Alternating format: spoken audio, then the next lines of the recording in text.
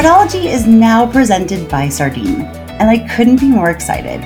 You'll get to meet their founder, Soups, and some of the team later this quarter, and you'll hear a bit more about why they've caught the attention of some of the smartest fraud leaders I know throughout crypto, fintech, financial services, and e-commerce. Thanks again to Sardine for supporting this episode of Fraudology. I hope you enjoy it.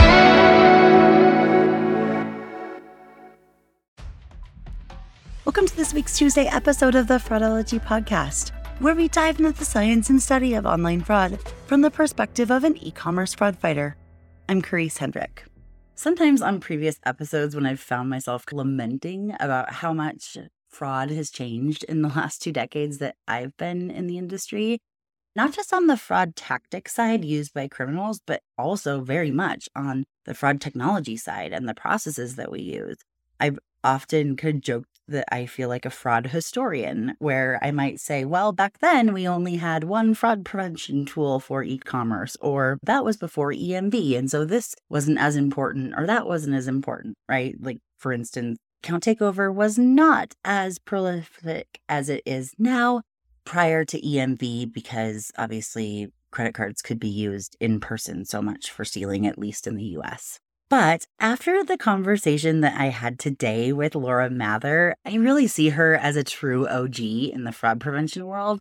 And I think she deserves the title of fraud historian so much more than I do. Or maybe it's the fact that she made the history that is even cooler to me. I really get geeked out in this conversation. And partially it's because I have always looked up to Laura. I didn't know her personally until today. We were introduced by a mutual contact. Actually, the co-founders of Spec introduced me to her, as they are the current sponsors of Fraudology, and she is an advisor and a board member of theirs. I've always looked up to her because I knew who she was. I don't think she ever knew who I was, and that's okay and understandable. But actually, the first year that I went to a fraud conference, she was the first year that she announced, or she and her team were there giving demos of Silvertail, which was the fraud startup that they created and fraud technology company. Prior to Silvertail, Laura literally founded the trust and safety department at eBay. She tells some wild stories in this episode. It's hard for me to comprehend time before that browsers, like web browsers, didn't have trusted websites, where at the time, if anyone put in eBay into a browser, they would get back tons and tons of different fake websites claiming to be eBay because there weren't trusted websites in the browser yet. That was something that Laura flew up to Microsoft and actually advocated for, and she tells that story on this episode. She also talks about why and how hard it was to change a very fundamental part of eBay, but why it was causing so many fraud issues for the company and for their customers. It's just lots of things that we don't have to think about today because they're foundational building blocks to the safety of the internet. That doesn't mean that we don't have other problems, obviously, but it's fascinating to me because even though she really only started in the fraud industry a few years before I did, it feels like she had light years more experience than I did, just because of how quickly things have had to change across the internet and across commerce. So after doing all that at eBay, and she'll talk a little bit about this in our conversation in just a minute, but she really realized that eBay had to be the first one to run from the bear, so to speak. They had to adapt the fastest to fraud because they were the number one target, especially because back then eBay and PayPal were the same company. So they were both being targeted in so many ways. And back then, a lot of it was phishing, but it quickly turned to payment fraud. And they had to learn so many lessons and had to create so many systems from scratch that when she left her time as being the head of trust and safety and policy at the time of eBay, she and her now husband looked to create a solution that would help other companies that were now starting to deal with the same problems that eBay. And they created Silvertail. And Silvertail was one of the it was at the forefront of fraud prevention. It allowed you to be able to collect so much data and be able to understand what was going on in fraud. And while it wasn't a real-time system, it was close to real-time. And not every company needed real-time at the time because this is the early mid-2000s. And then in 2012, Silvertail was purchased by RSA. And it was one of, I think, two of the biggest acquisitions at the time in our industry. The first one was Fraud Sciences, and I believe that was a couple years before Silvertail, but I didn't look that up before hopping on the microphone. But Fraud Sciences was definitely well known in the fraud industry and people were excited about it. And then it quickly got bought up by PayPal. It didn't even really have time to have customers. Silvertail did have lots of customers. They were private and independent for over 4 years. And then RSA, or EMC, which is owned by RSA, purchased Silvertail. And while the amount wasn't publicly disclosed, there are reports saying that the price tag was between $300 and $400 million, which was just unprecedented then. I mean, especially back then, fraud was not a known industry. It certainly wasn't sexy. And the fact that, any fraud technology would be purchased by a bigger company was very unknown. Now, that feels like commonplace. And there's goods and there's bads to it. And we're very aware of that. And actually, that comes up in this conversation too. But after Laura sold Silvertail, she then went on to start another startup in the diversity and education space.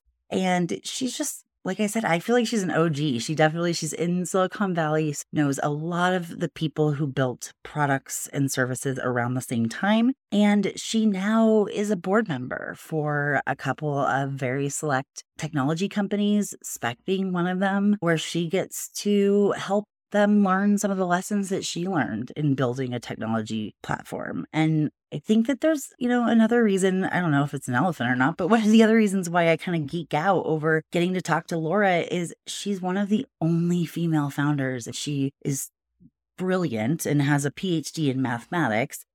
But she's one of the only female founders in the fraud technology space that I can think of, if not the only. I mean, I think there's maybe a couple that were co-founders or got brought in within the first round, but not actually the brains behind it. And that's really impressive to me. And there certainly aren't very many female board members on fraud technology or on retail or any other companies too. So she's somebody that I really look forward to learning more from. I know you will learn a lot in this episode. Like I said, it's really fascinating to hear how far fraud has come from where it was, but then also how many lessons were learned and how many new technology ideas and concepts were built out of the programs that worked 5, 10, 15 years ago. So with that, we'll let you listen in on this conversation with Laura Mather. I think I've said at least 3 times that I really enjoyed it, because I did, and I will look forward to speaking with you later this week.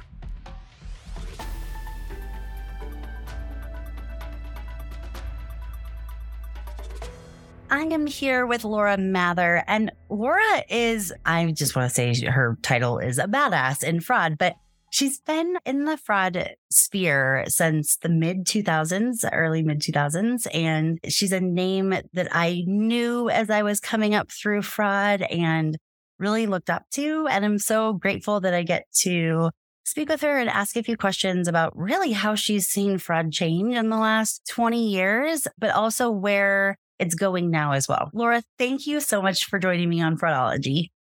I am super thrilled to be here. It's going to be super fun to talk about this. I agree. How often is it that two fraud people, with close to 2 decades of experience get to nerd out together, but especially 2 women in fraud that have that much experience? Exactly. So this has been something I've been looking forward to for a while now. So this is great. Me too. And I think the best place, even though I'm familiar with your resume and just some of your big accolades and accomplishments, I'd love for you to share a little bit of how you got started in fraud and what that looked like, and we'll go from there. Awesome. My journey was definitely not super planned out. I didn't have it all, I'm going to end up in fraud. That is not how it happened. I started my career. Right? Yeah, exactly.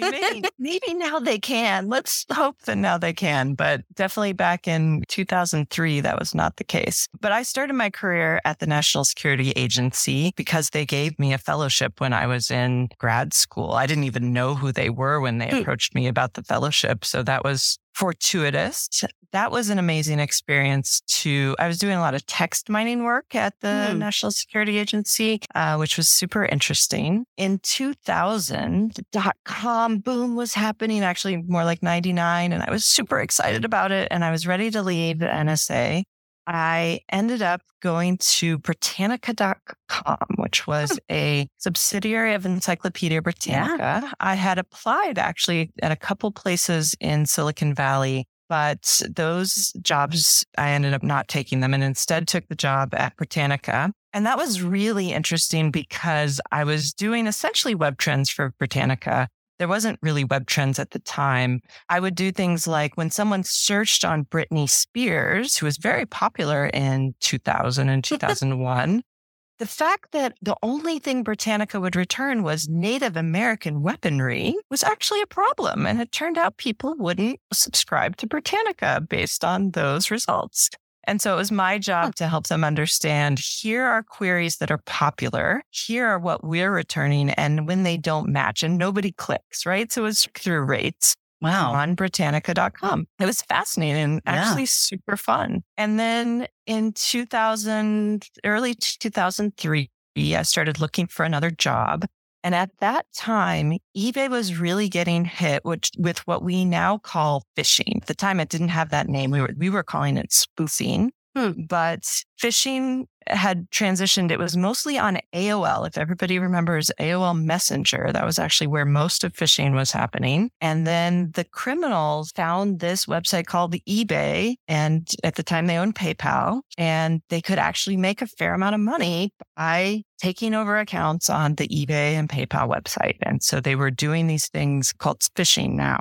So the person who became my boss at eBay needed to hire someone who could handle this. And he looked at it and said, I need somebody who has law enforcement experience and online experience. And holy cow, I had been NSA both at Britannica.com and I had not planned it. And that was not at all like they were looking for a unicorn. So, yes, exactly. And they're like, bingo, that is you. So they brought me on and it was the best decision of my life. It was the best decision of my life. I came on specifically to fight phishing, but then ended up owning all of what was called trust and safety policy at the time. We didn't call it fraud. We were trust and safety and there was a security group too that did back end stuff, but the trust and safety group owned policy. So I did things like it was my job to decide that eBay user IDs were no longer going to be email addresses because what was happening on eBay was you could see everybody's user ID. Right. And it was an email address. And when I went and bid on that Rolex and people could see Mather at Gmail, the criminals were like, whoa, I have a Rolex that's just like that. Would you like to buy my Rolex? And they know that you're doing business with eBay, so they can spoof or and they made it look like eBay. Right. Yeah. Exactly. So that was one of my big policy changes was I convinced Maynard Webb, who was the COO at the time, that we needed to get rid of email addresses as user IDs. At the time, eBay had 80 million users, which was a lot at the time. Please understand that sounds tiny now, but it was a lot at the time. And it sounds like quite the, Yeah, it felt like 80 million people were yelling at me. I bet. And then I was like the parent of 80 million people. I promise tell them what's best for them. For you. Yeah, I promise this is best for you, even though it is so painful. So that was one of my big things. But we did other things like we actually launched the toolbar that would turn red when you went to a phishing site. And we convinced Microsoft to put that technology into the browser.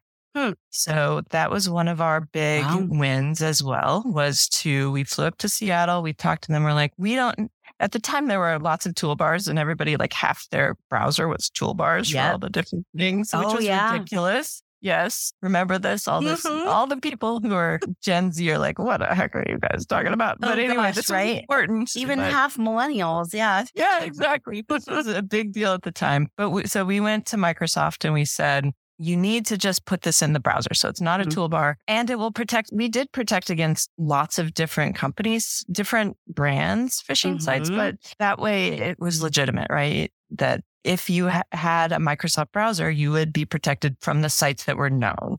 And it was a big deal. And they put it in as soon as Microsoft put it in, Google put it in Chrome. So that was another big win that we had. So there's these things that now I look back and think those are pretty fundamental. But at the time, it probably felt like putting my out headache fires of the day. Yeah. Right. Like, Wow. How do I deal with this? So eBay was where I really learned, and I learned all about account takeover, and I learned all about denial of service and using denial of service to commit fraud, and how criminals would use the legitimate functionality of a website to make money. That was their whole premise, and they'll sometimes use different techniques that are not the legitimate functionality, but a lot of times they use the legitimate functionality to perpetrate their crime. And it was my job to figure that out. And the big learning I had at eBay came when we knew there was a bad thing happening. I don't even remember what it was at the time. And so we would decide on some kind of fix for the website that would prevent this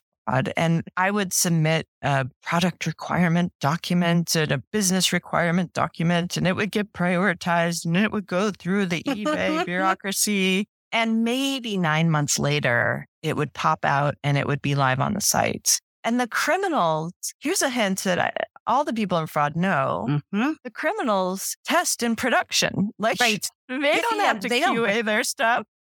Oh, I have said that so many times. They don't have to QA. They don't have to ask for a budget. They don't have to ask for prioritization. Exactly. They don't have to compete with the dang marketing dollars. So, and they're not going to wait those 9 months until you guys put it in. They're going to keep exponentially doubling down. Yes. And that was such a frustration of mine of when I think we launched, and I think it took the criminals like a day and a half. But I talked to somebody, I'm not going to say which company, but it's an old brand that hosted a lot of email addresses. And he told me a story where they had done something similar. It was like 7-month project, and they launched it, and it took the criminals a half a second because they had anticipated the change. And when 7 months in half a second was just gone. And this is what we're dealing with in fraud. And that was both frustrating, but also energizing in a way of we need a better way to go address this. And at the time I was working with Mike Einen, and he's my husband now, but we both were seeing these things. He worked for me at eBay. We didn't start dating until we left, but until I left. No, not at all. But he started on the developer side. So he really knew how to code where you like touch the metal. And then he had transitioned over to my team to work on the policy side. And then when I left, he transitioned over to PayPal. So he got even more immersed in the payments, which I had always protected PayPal on the policy side, but not so much on the payment side. So he got really immersed in that. And when we're dating, we're talking about these dang criminals, and they have all these advantages. And how do you combat these advantages they have? And so we sat down and we said, if we had the ability to build whatever we wanted, and we didn't have to compete with marketing dollars, and we didn't have to get it prioritized, what would we build? And that's how we came up with Silvertail Systems. And it was this super interesting moment in my life because eBay was getting hammered. There was at one point that the anti-phishing working group they always were doing studies of what percent of the phishing emails targeted various brands. And I think it was mid-2002, 85% of phishing emails were targeting either eBay or PayPal. It was bad. I remember. So 85% of the criminals were coming after me in 2002. But when I left, I wondered, are the criminals actually going to go after any of these other brands? Is anybody going to care? And we didn't know. This was 2006. So I left eBay in mid-2006. For a year, I went and worked at Mark Monitor, where we were, again, working on anti-phishing initiatives and technology. And it started to become clear that it's very much the story we always tell of if you're in the woods and there's a bear chasing you, you actually don't have to be faster than the bear. You just have to be faster than your friend. And eBay, it turned out, was faster than lots of their friends because we had gotten hit so early, right? Yes. Yep. That's why we had to. And I was really lucky to be there, and then really lucky to understand the real problems with doing the combat in the way we were doing the combat, which was figure out a product fix, get it prioritized, get it built, get it released. That just wasn't, and not even a product fix. Sometimes that 9-month cycle was just to get the data to figure out what the heck the bad guys were doing. You knew that there was some kind of problem. And one of my things at eBay, this was what we did a lot of, is we called them members, not users, but we would call members who had been defrauded. Yeah. We would say, talk me through it because I don't know what happened. Yeah. You just sent me this email that you sent $2,000 via Western Union. Right. I don't know what prompted you. It's not on my network. Right. No, How did they I reach don't out? know. Right. Yes. How did they get to you? I can't see. What did they claim? Yeah. Exactly, because eBay had a messaging system, but we weren't tracking what was going through it. There was all these things where we could maybe see an IP address and maybe see a login, but we didn't know exactly what they were doing. So I had to do all these kind of deep dives, and it's really excruciating to call someone who's just sent $2,000. At the time, $2,000 was a ton of money, right? Yeah. And it's gone, and you have to tell them, I'm not going to be able to help you.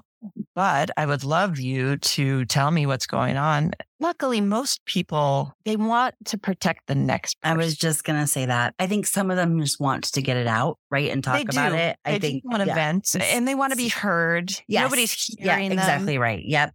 They call the police. The police don't understand the internet. Or they call eBay. Or and eBay, right. And the customer service. Outside our protection system. Yeah. So they really felt kind of abandoned. Mm-hmm.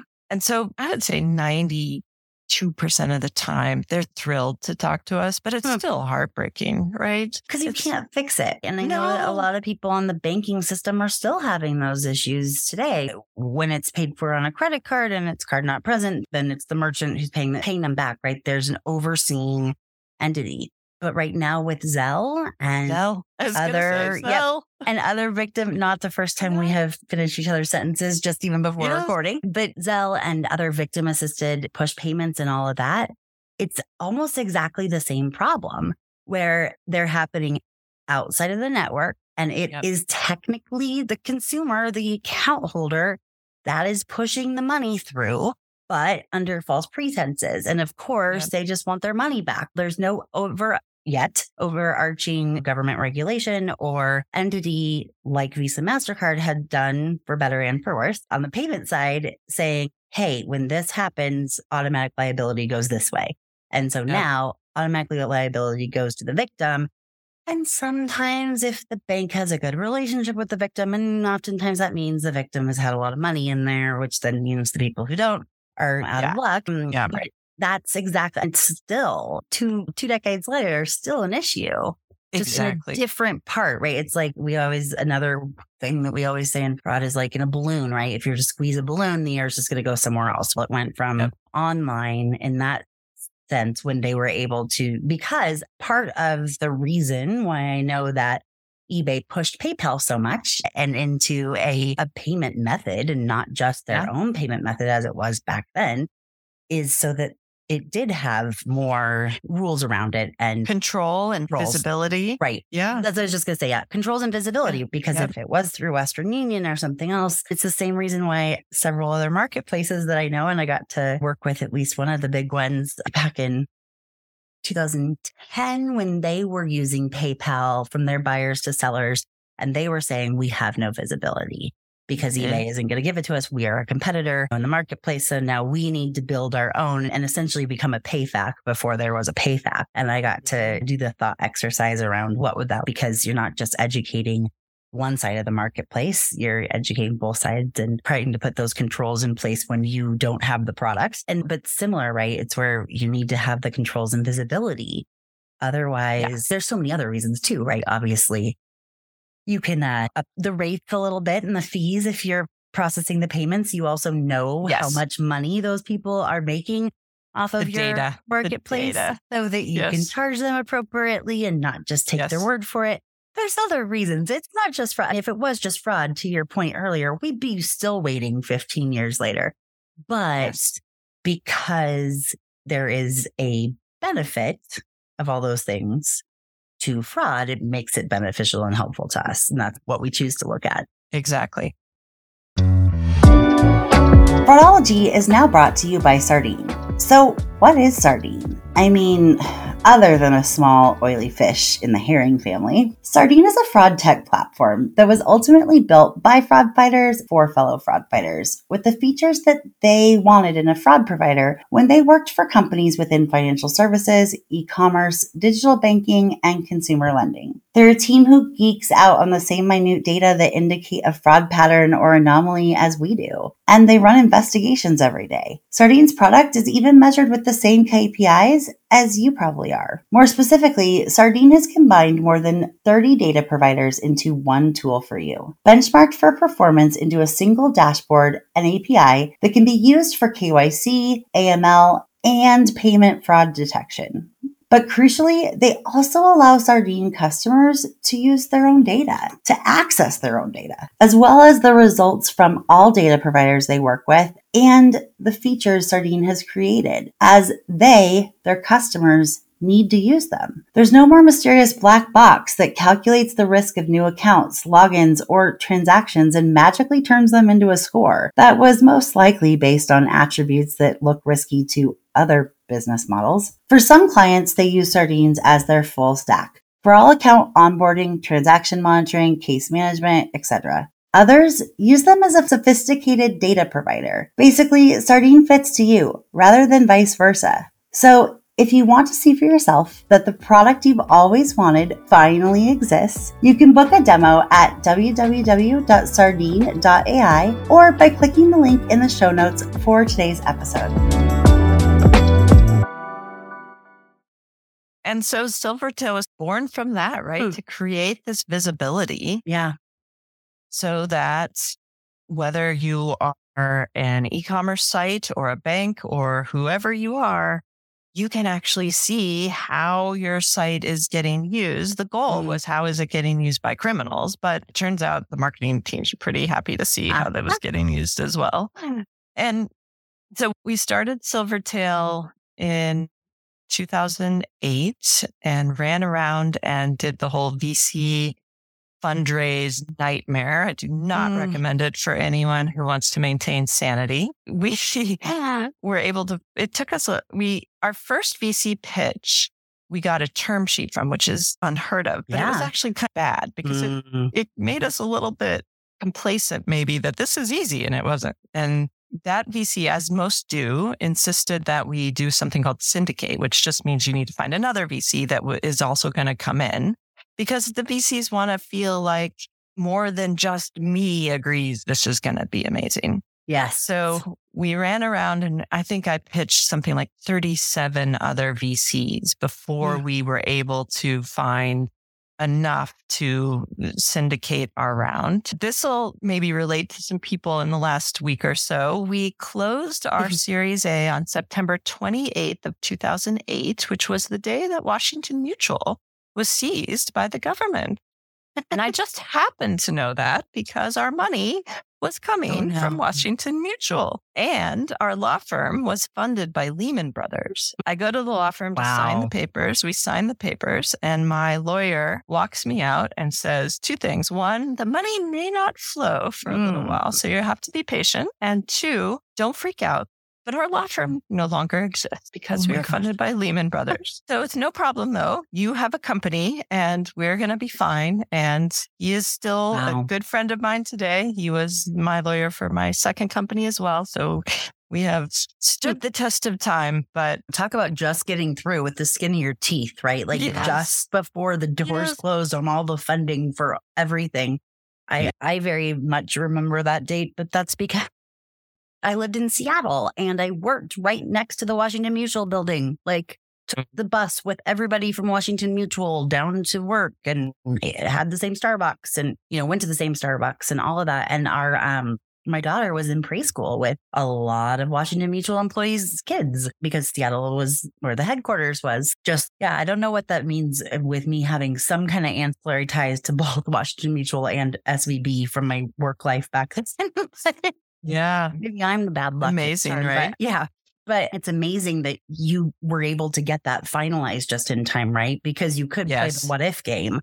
Gosh. It had taken 2 more weeks to sign the paperwork or have the money transfer or anything else. Exactly. You may not have had a company. And as someone who was managing their own fraud, department at that time, I was familiar with Silvertail. I think because the first conference that I attended was in the spring of 2009. And I know there were very few solution providers in the space. I can think of one or two at the time. And the next big one didn't really get going until 2010 or 11. And it was a big deal. And it was a very big deal that one of the co-founders was a female. I don't even know if there's another fraud technology company. There may be in cybersecurity, but in fraud technology, there's a few in cybersecurity. I can't think of any others that, I know I had high aspirations to found one about 8 or 9 years ago and chose the wrong co-founder and the wrong, all the things. And it was for the better that it ended before it started, really. But it's a big deal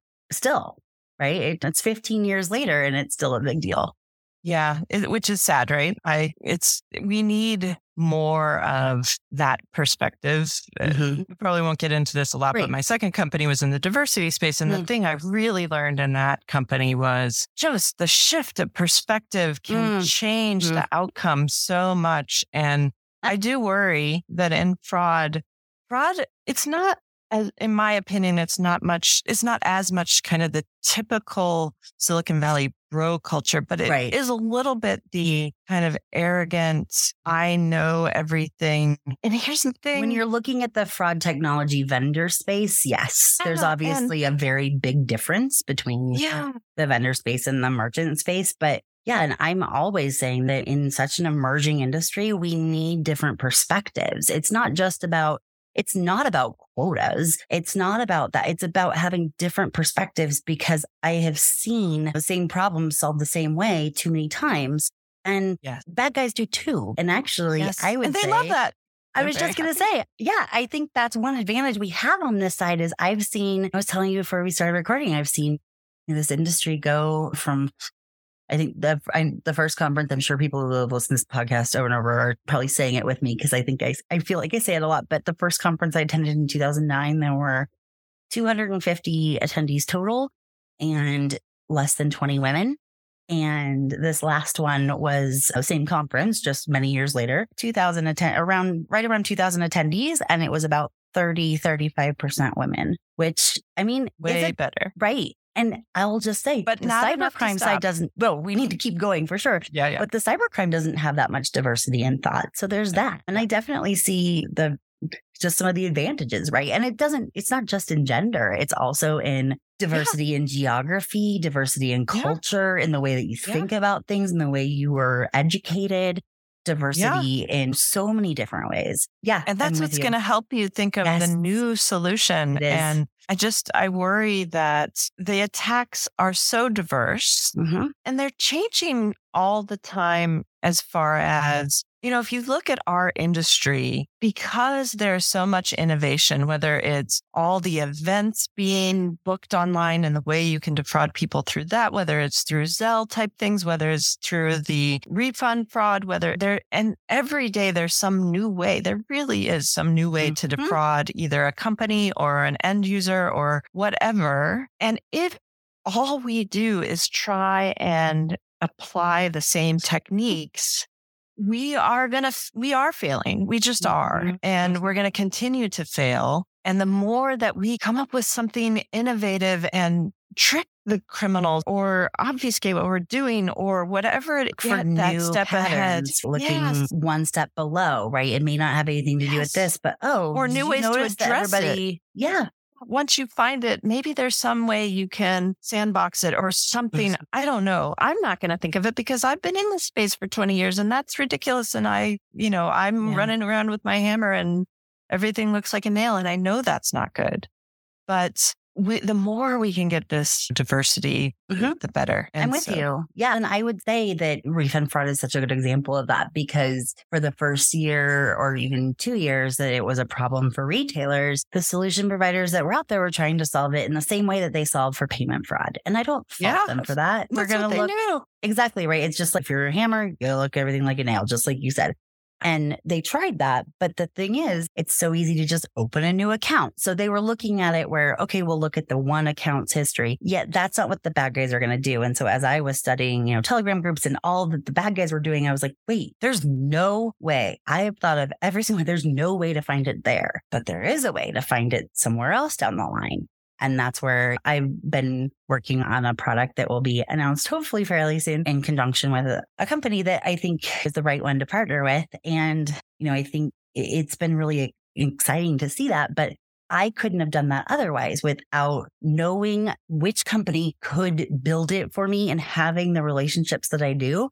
And them saying, hey, we think it's worth it because of the people and what people know that will fund it. But on that note, there are so many people, not just women, but probably the majority of them who I know who have incredible ideas and who have implemented them in their own company, but they wouldn't know the first thing about getting funding, nor would they really be able to. And I have said that venture capital funds have been the best and worst thing that's happened to our industry. I say that often because on the better side, they allow companies to be innovative and be able to sandbox something and test it and make sure it's going to work. Yes, try them and then implement them and then try them again. And they give them a runway so that they can do that for a while. They also put a lot of pressure on them and other things for 10x valuation and other crazy things like that. That's where we get pushy sales. That's where we get, that's also often where we questionable get stagnation. Marketing. Yes. And we also get stagnation in the product once the people who were all in on that product at the time are then looking at their own exit. But now they have all these companies that are relying on the product. But when another company acquires it, oftentimes the R&D spend goes down and they just think, okay, we can replicate this a bunch. Well, by that point, oftentimes the criminals have found ways to circumvent it. And so you need to continue to invest in R&D. And like I said, best and worst thing, but I don't know many people, especially at this level, at the enterprise level, that could afford to self-fund or not take VC funds. I don't necessarily know if there's a solution. Another pass. Yeah, I don't think there is. Maybe there might be like a holistic grassroots, but it would be very specific technology. It wouldn't be able to be machine learning AI based at all. You wouldn't be able to pay for all that. Yes. I mean, the cloud has helped, but it certainly hasn't changed. I mean, even cloud stuff is expensive these days. It's not like if you wanted to get 5 friends together and be like, let's launch this thing. Yeah. It's still going to cost you $20,000 or something. And and then just having actually live this nightmare. Once you launch it, you have to provide customer support because, by the way, financial services XYZ is going to call you at 2 a.m. when the thing does something funky, and you don't want it to be you that has to deal with that. You can't do it all, right? Yeah, exactly. You need to hire that, and you have to hire actual marketing so that you can start paying for your stuff. And that is where the VC money comes in. And maybe you bring up a really great point of the stagnation, but maybe there is this kind of natural life cycle, right? Maybe there is. And maybe you even look at the really big companies that went public and things like that, and they are stagnating too, I would say. But that's okay because then you get the new ones that come in, and maybe that's a good thing to have happen, that kind of there's constantly fresh ideas. Kind of the risk is, again, you get the people who say that they do things that they don't really do, and you don't want that. Yes. And that definitely, we see that right now, obviously, and have seen that. And it's an interesting point where it almost sounds like, I don't know, it's probably just because I had David Heitman on last week and we were talking about how, the cyber crime side of things is really like an ecosystem underwater. But I was just thinking of like when a sea creature dies and then the shell breaks up into pieces and then it turns into minerals and then that turns into sand and then that feeds it back. I could see that from the fraud prevention side. The 2 challenges with that. One is exactly like you said, because then it often will but companies will choose to double down on their product that was really good 5 or 8 years ago and make up things about its performance now to try to match the market. And because the market is unable to test things in a live environment, they're unable to do POCs because it often requires engineering resources and prioritization and APIs, etc. That then it's no longer, even though we try to be so data focused in this industry, You can't be when both solutions that you're looking at are telling you that they can do the same thing and they're using all the same words. Even if I know from seeing 20, 30 companies that have used each product that they are not even close to the same, will have close to the same outcomes. That's what you're being told. They sound the same. Okay, well, it's just going to come down to price, or it's just going to come down to, which one I like better, or who bought me a better steak dinner. I don't know. Something very ambiguous. That has nothing to do with how good the product is. And then the other problem with that is, though, that you also have a lot of people in the market on the merchant side or the financial institution side that can't change their systems and their processes that they rely on every few years, right? No. For so many reasons. And I've seen this movie so many times in the last 10 years. I think we all have. I have a very unique perspective on it, right? Because I'm this 10,000 foot view on the enterprise side, but you'll often see the biggest companies leave first and say, okay, yep, clearly they're not doing what we need. Yep. But then there's always some that stay. And I learned a new term 2 weeks ago at a conference when I heard 2 salespeople for a solution provider use it. And I texted a friend of mine and said, what does toxic revenue mean? And I haven't heard that. Oh, really? So apparently it is companies, the fact that I heard this, these 2 people representing a vendor talking about it when I was just trying to get a hotel key at the front desk. And they clearly didn't know who I was because I turned all the way around to make sure they saw my face. So they knew, hey, if you know who I am, you might want to stop talking. Like I was trying to stop, but they were, talking about their toxic revenue. And essentially how that was explained to me, that is the revenue that comes from systems that don't function well, but that they also don't have to put any money into because they don't require any additional services, but they don't function well, but that the customers will never go off of because they either don't know any better and they think in a fraud solution perspective, a fraud solution is a fraud solution. So this one that I've had, we're done. This one I've had for 8 years is the same as any new one that's coming out.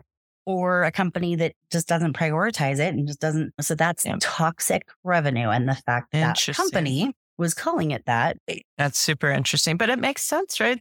And for the company, it didn't surprise me. And that's what sucks, right? We are supposed to be the good guys. I'm going to scream it for the rest of my life. But it sucks for that company. I'm guessing that's why the salespeople were really about it, because it means that if everyone suddenly dropped that product, then the company would have to invest in research and have to come up with something that was meeting the new needs. And so maybe that's what is key. And it was one of our goals with Silvertail, but I think it goes to where the entire tech ecosystem is going, which is just that data is key. And the more data you have, the more you're going to be able to make better decisions. And when it comes to fraud, that doesn't just mean sign-in data or point of sale data or 1 or 5 clicks that happen on a site. It actually means seeing the whole flow, which was such a key part of Silvertail, was seeing every click on the entire web flow of every user. And I think the more that we can do that, the more power we're going to have on detecting these things, on mitigating them, and then even preventing, right? You need to go to all of those components. And so my hope is that if we can do that, you don't end up with the toxic revenue. You don't end up with stagnant functionality, because what else is there to see other than the whole thing? Right. Well, yeah. And when you see the whole thing, then it also gives every group within your company a single source of truth, which also helps with so many other things. Exactly. And so it's just, go ahead. But that is where I think all of tech is going. Like you look at ChatGPT and you look at how data is the thing that's being sold, right? I mean, that's why the Roombas are now have cameras and they're mapping the floor plans of houses because Amazon wants to know what your dang floor plan is. That's data for them and that's valuable, right? And it's terrifying, but in fraud, it's not terrifying. Fraud, it is, I need to know exactly what's happening in the entire flow of my user. I'm not even call it customer because the fraud guy isn't a user, but or is anyone it a on the site, right? Yeah. And so it's one of the reasons that I have been so excited about what Spec is doing, right? Because they are going to expose all of that data and really show exactly what is happening, which should future-proof them, is the hope, right? Because as long as you see everything, then you can do anything you want on everything. And it's where Silvertail's real ethos came from, was we're going to really see the entire flow of all the clicks in a web session. And then Spec is just going beyond that. And as I'm an advisor for Spec, but it's why I get approached a lot to advise. Right. Yeah. That's what I do too, but in a different way. Right. And this is one I have no problem committing to, because again, it's my ethos that exposing that data and being able to use that data to make really intelligent decisions is exactly what's needed. I couldn't agree more. Obviously, I get to choose which companies are sponsors of the podcast, and I get approached by most, if not all of them. I think some of them know better than to even ask me. But other than that, it's not just because I really like the founders or anything else. It's because I want to use my knowledge in the space and my whatever influence or impact I have in anyone's decision making. Not really. I don't ever want to be the person that says, go use that company, and they use it. I never want anyone to do that. And that was one of my number one goals as a consultant. That is a whole other long story, but there used to be a consultant that we used to joke all the time. Oh, that company hired that person. Therefore, they're either going to go with this vendor or this vendor. And funny enough, funny side note, I was actually at a dinner with Spec 2 weeks ago. And there was a company that came up to me and said, hey, so good to see you. He's like, yeah, I used to work with the other consultant from long ago. And I said, oh, so do you guys use this company or that company? And he laughed, and then he told me, and he goes, why? And I said, oh, you didn't know that those are the two companies that pay the biggest referral bonus? He's like, wait, but we paid him. I'm like, And that was my number one rule as a consultant. I am not going to ride two horses with one ass. But that's like, for you. A very long thing. I mean, it took a hell of a lot longer to build the company and the organization. But I know that if whatever small influence I have in saying, hey, did you guys know that this technology exists? That's where I love getting to geek out and talk with people, and where I think a lot of people come to me and say like, hey, what's new? Or, hey, we have this problem. How could we solve it in a new way? That's what I want to be able to do. And that's why I get to choose what companies, or why it's and you can be open-minded, and you can be broad. And that's so exciting. And it's liberating. The way to do it. Yeah. And so it doesn't surprise me that both of us in our own ways, with our own background, both came to the same conclusion on that. I did want to fill in a couple of gaps in between Silvertail and your time as you're now a board advisor to Spec. You are a board advisor to a couple of other companies. I know that Silvertail, you were saying that what you did at Silvertail was being able to measure all the clicks and know the entire life cycle of the customer journey. But you didn't have obviously the same technology capabilities that exist now. And so I believe that a lot of what Silvertail did, and it still had incredible value to so many companies. And obviously RSA saw the value because they purchased it, but it was after the fact. So it wasn't real time then. I mean, it still provided value, and it allowed you to understand what was happening. But was it more after the fact, or what was different? Yeah, it was a little bit after the fact. It was about an hour delayed. Right. But there were some other big differences. We had to install on-premise. Nobody does. I don't think anybody does things on-premise these days. There's a Thank couple. goodness. There's two. Oh, is there? But my point is most of and the usually just with the very biggest, right. Yeah, the rest is SaaS. Right. We had to be on premise. The other thing is we never had something that would actually mitigate. We always talked about it. And that it's how we sold the VCs on our future. Hopefully VCs aren't listening anyway. It's too late now. I think they got their money back, right? Yeah, exactly. But we were always, you have to sell the future, right? And it was we have this thing where we give visibility, and then we're going to have this thing where you can actually take action. And no one ever would let us get in the stream. Right. But now people do. I'm so thrilled. I'm so thrilled for these vendors and marketplaces and everyone who are letting people letting these companies take action. It's where they needed to go. Yeah. And they're there now. And we never got there. That is fantastic. And the other thing is that we couldn't see all the other things that were happening. We could see the clicks that came into the website, but we couldn't see the API calls because there wasn't that many then. There wasn't that many. Oh, right. Yeah. Right? Probably, I don't know how many, but I'm guessing almost if you averaged out every click probably has 2 API calls that it makes, right? To do something. Yeah. So we didn't see any of that, but those are critical too. And Yeah. so that's what's key now that is so much more powerful. You're right, because you can loop it all together, right? Instead of just having kind of one peak hole, so to speak, or one window. It's just more data. Yes. It's more visibility. That's awesome. Yeah. And like you said before, I think that as fraud fighters, we don't get scared about new data or like all the data because we need as much as we possibly can.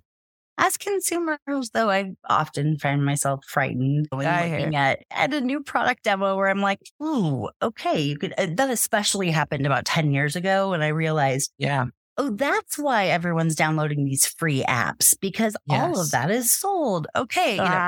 Now, did any of my friends or family care that I was like, hey, you download that app that goes with your fitness tracker and they're going to sell every meal that you put in there?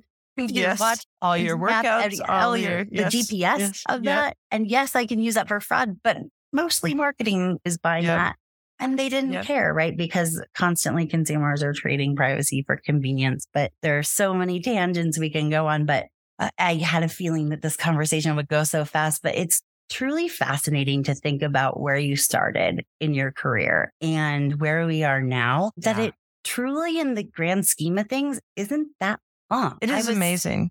It's not that long. In other industries, 20 years, not many things, there hasn't been a lot of innovation. And here you're talking about there being trusted websites through the browser and how that wasn't a thing before.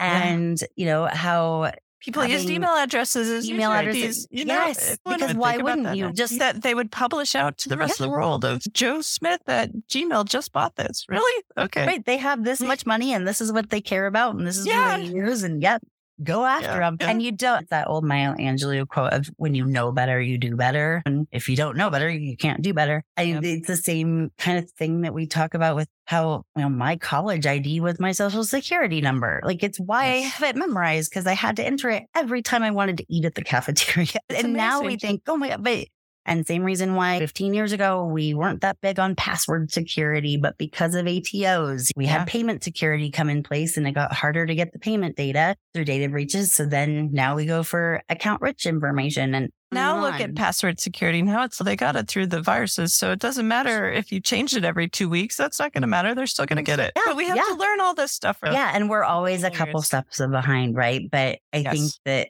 because there were those building blocks that were created in part by you and your team at eBay and, you know, by everyone else that worked with you and right after you, et cetera, we can continue to build on. It almost reminds me, and this is a very oversimplified way, but I talk in analogies a lot where, you know, as kids, you might do like progressive stories. So like the first person tells the first part of a story and the second person tells the next one.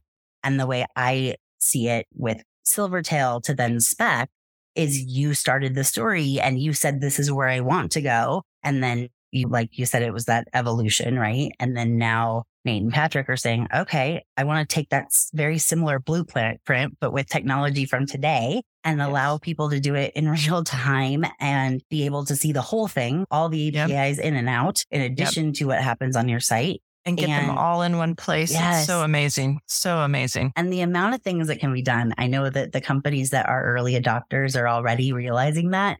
They're like a kid at the Willy Wonka factory where it's, wait, you knew that? Let's do this too. And then that was actually what I had Nate come on and talk about a couple weeks ago was the fact that because their product is probably one of the only in fraud where every other department wants to get in the room and wants a piece of it. And wants to be able to use it, he's been able to start noticing, kind of starting to see what different departments care about and how fraud departments can talk to the business in a way that they can say, hey, what we do here relevant is you there. Yes. And get us maybe finally a seat at the table and not just in the broom closet somewhere like we started. Exactly. No, it's amazing. And I so love what they're doing. And just the fact that the vision is growing, right? And they're just growing it. And that is what is incredible to me. Yeah. The other crazy thing to me, though, is just like how you started right at the beginning of 2008. They also started not too far before investors started turning off the water for so many different. You have an idea? Yes. Sure. Here's a whole bunch of money. How much do you think you're going to make? Okay, here's a whole bunch of money. This is the same kind of thing. And I think it's a whole long tangent that I could get into, but I actually sometimes get excited about economic downturns. And I talked about this on an episode back in August with a guy named Gil Rosenthal that is just brilliant on the fintech side of things. And you? Of course you do. PayPal. Yeah. I forgot. I think we know a lot of people in common. I bet we do. But Gil's been on the podcast several times. We have great conversations. And he and I did an episode on essentially the different couch cushions you can look under when you're in fraud or in underwriting and credit underwriting and chargebacks and payments to look for to either bring in more money or save money. And sometimes it excites me because you get down to the basics and you get to optimize things. And you're not worried about the excess as much as you are impact. Yeah. No, I'm super comfortable in downturns because this is where I grew up as startup, right? Yes. That I had the first couple of years were in the recession, and it makes things easy because someone comes to you and says, hey, can I go to this foo-foo conference? It's only sort of tangential to what we're... Nope. That's easy, that's right? True. Yeah, prioritization. Or if you have a lot of money, you're like, well, maybe I should let them go. And everybody gets laser focused. And yes, I know it sounds weird, but it's my favorite moment to work in because oh my gosh, I'm with you. The decisions are so much easier. I was in this industry at that time too. And it was where I got to really shine with building out friendly fraud models for chargebacks and going back to root cause analytics and reducing them from the ground up and doing all of that stuff. And that's where I got to shine because these crazy things that I knew in my head about the rules and the regulations. And if you know them, then you can know how to navigate around them. It suddenly had a lot of value.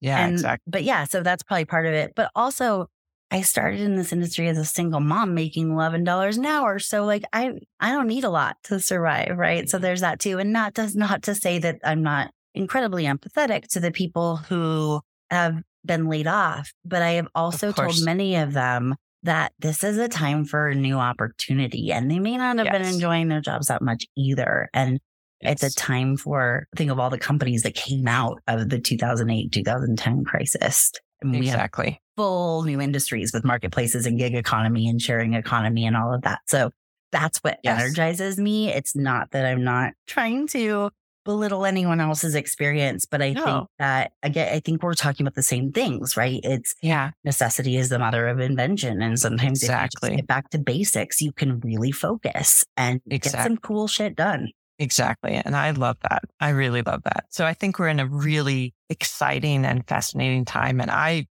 would give anything to be able to glimpse 5 years in the future, but I think it's going to be amazing. I'm with you. I think so too. I mean, gosh, I was just thinking what about 20 years in the future, right? I mean, you're looking back 20 years and like 20 years more, you'll still be we both will still be relatively young. And it's exciting to me too. And I hope that just getting to hear how far the fraud industry has come and will help encourage people for how much further it can come. And I think the one other great thing is when the rest of your company is panicking about where's the money coming from, this is a great opportunity for you to say, hey, if we do this, and this is how much more we can bring in or we can save. And it does allow you to level up in your career as well as increase your visibility within your company as well. Exactly. So hopefully people can really embrace this as an opportunity, even though it's super challenging. I get that, but I encourage folks to do the best to see this as a moment to, like you said, really focus. I'm with you. Well, thanks again, Laura. I had no doubt this conversation was going to be really fun. And thank you again for joining me. And as with all of my guests on Fraudology, I will put a link to your LinkedIn profile in the show notes in case anyone wants to get in touch with you. And I look forward to seeing you soon. This was awesome. Thank you so much for having me.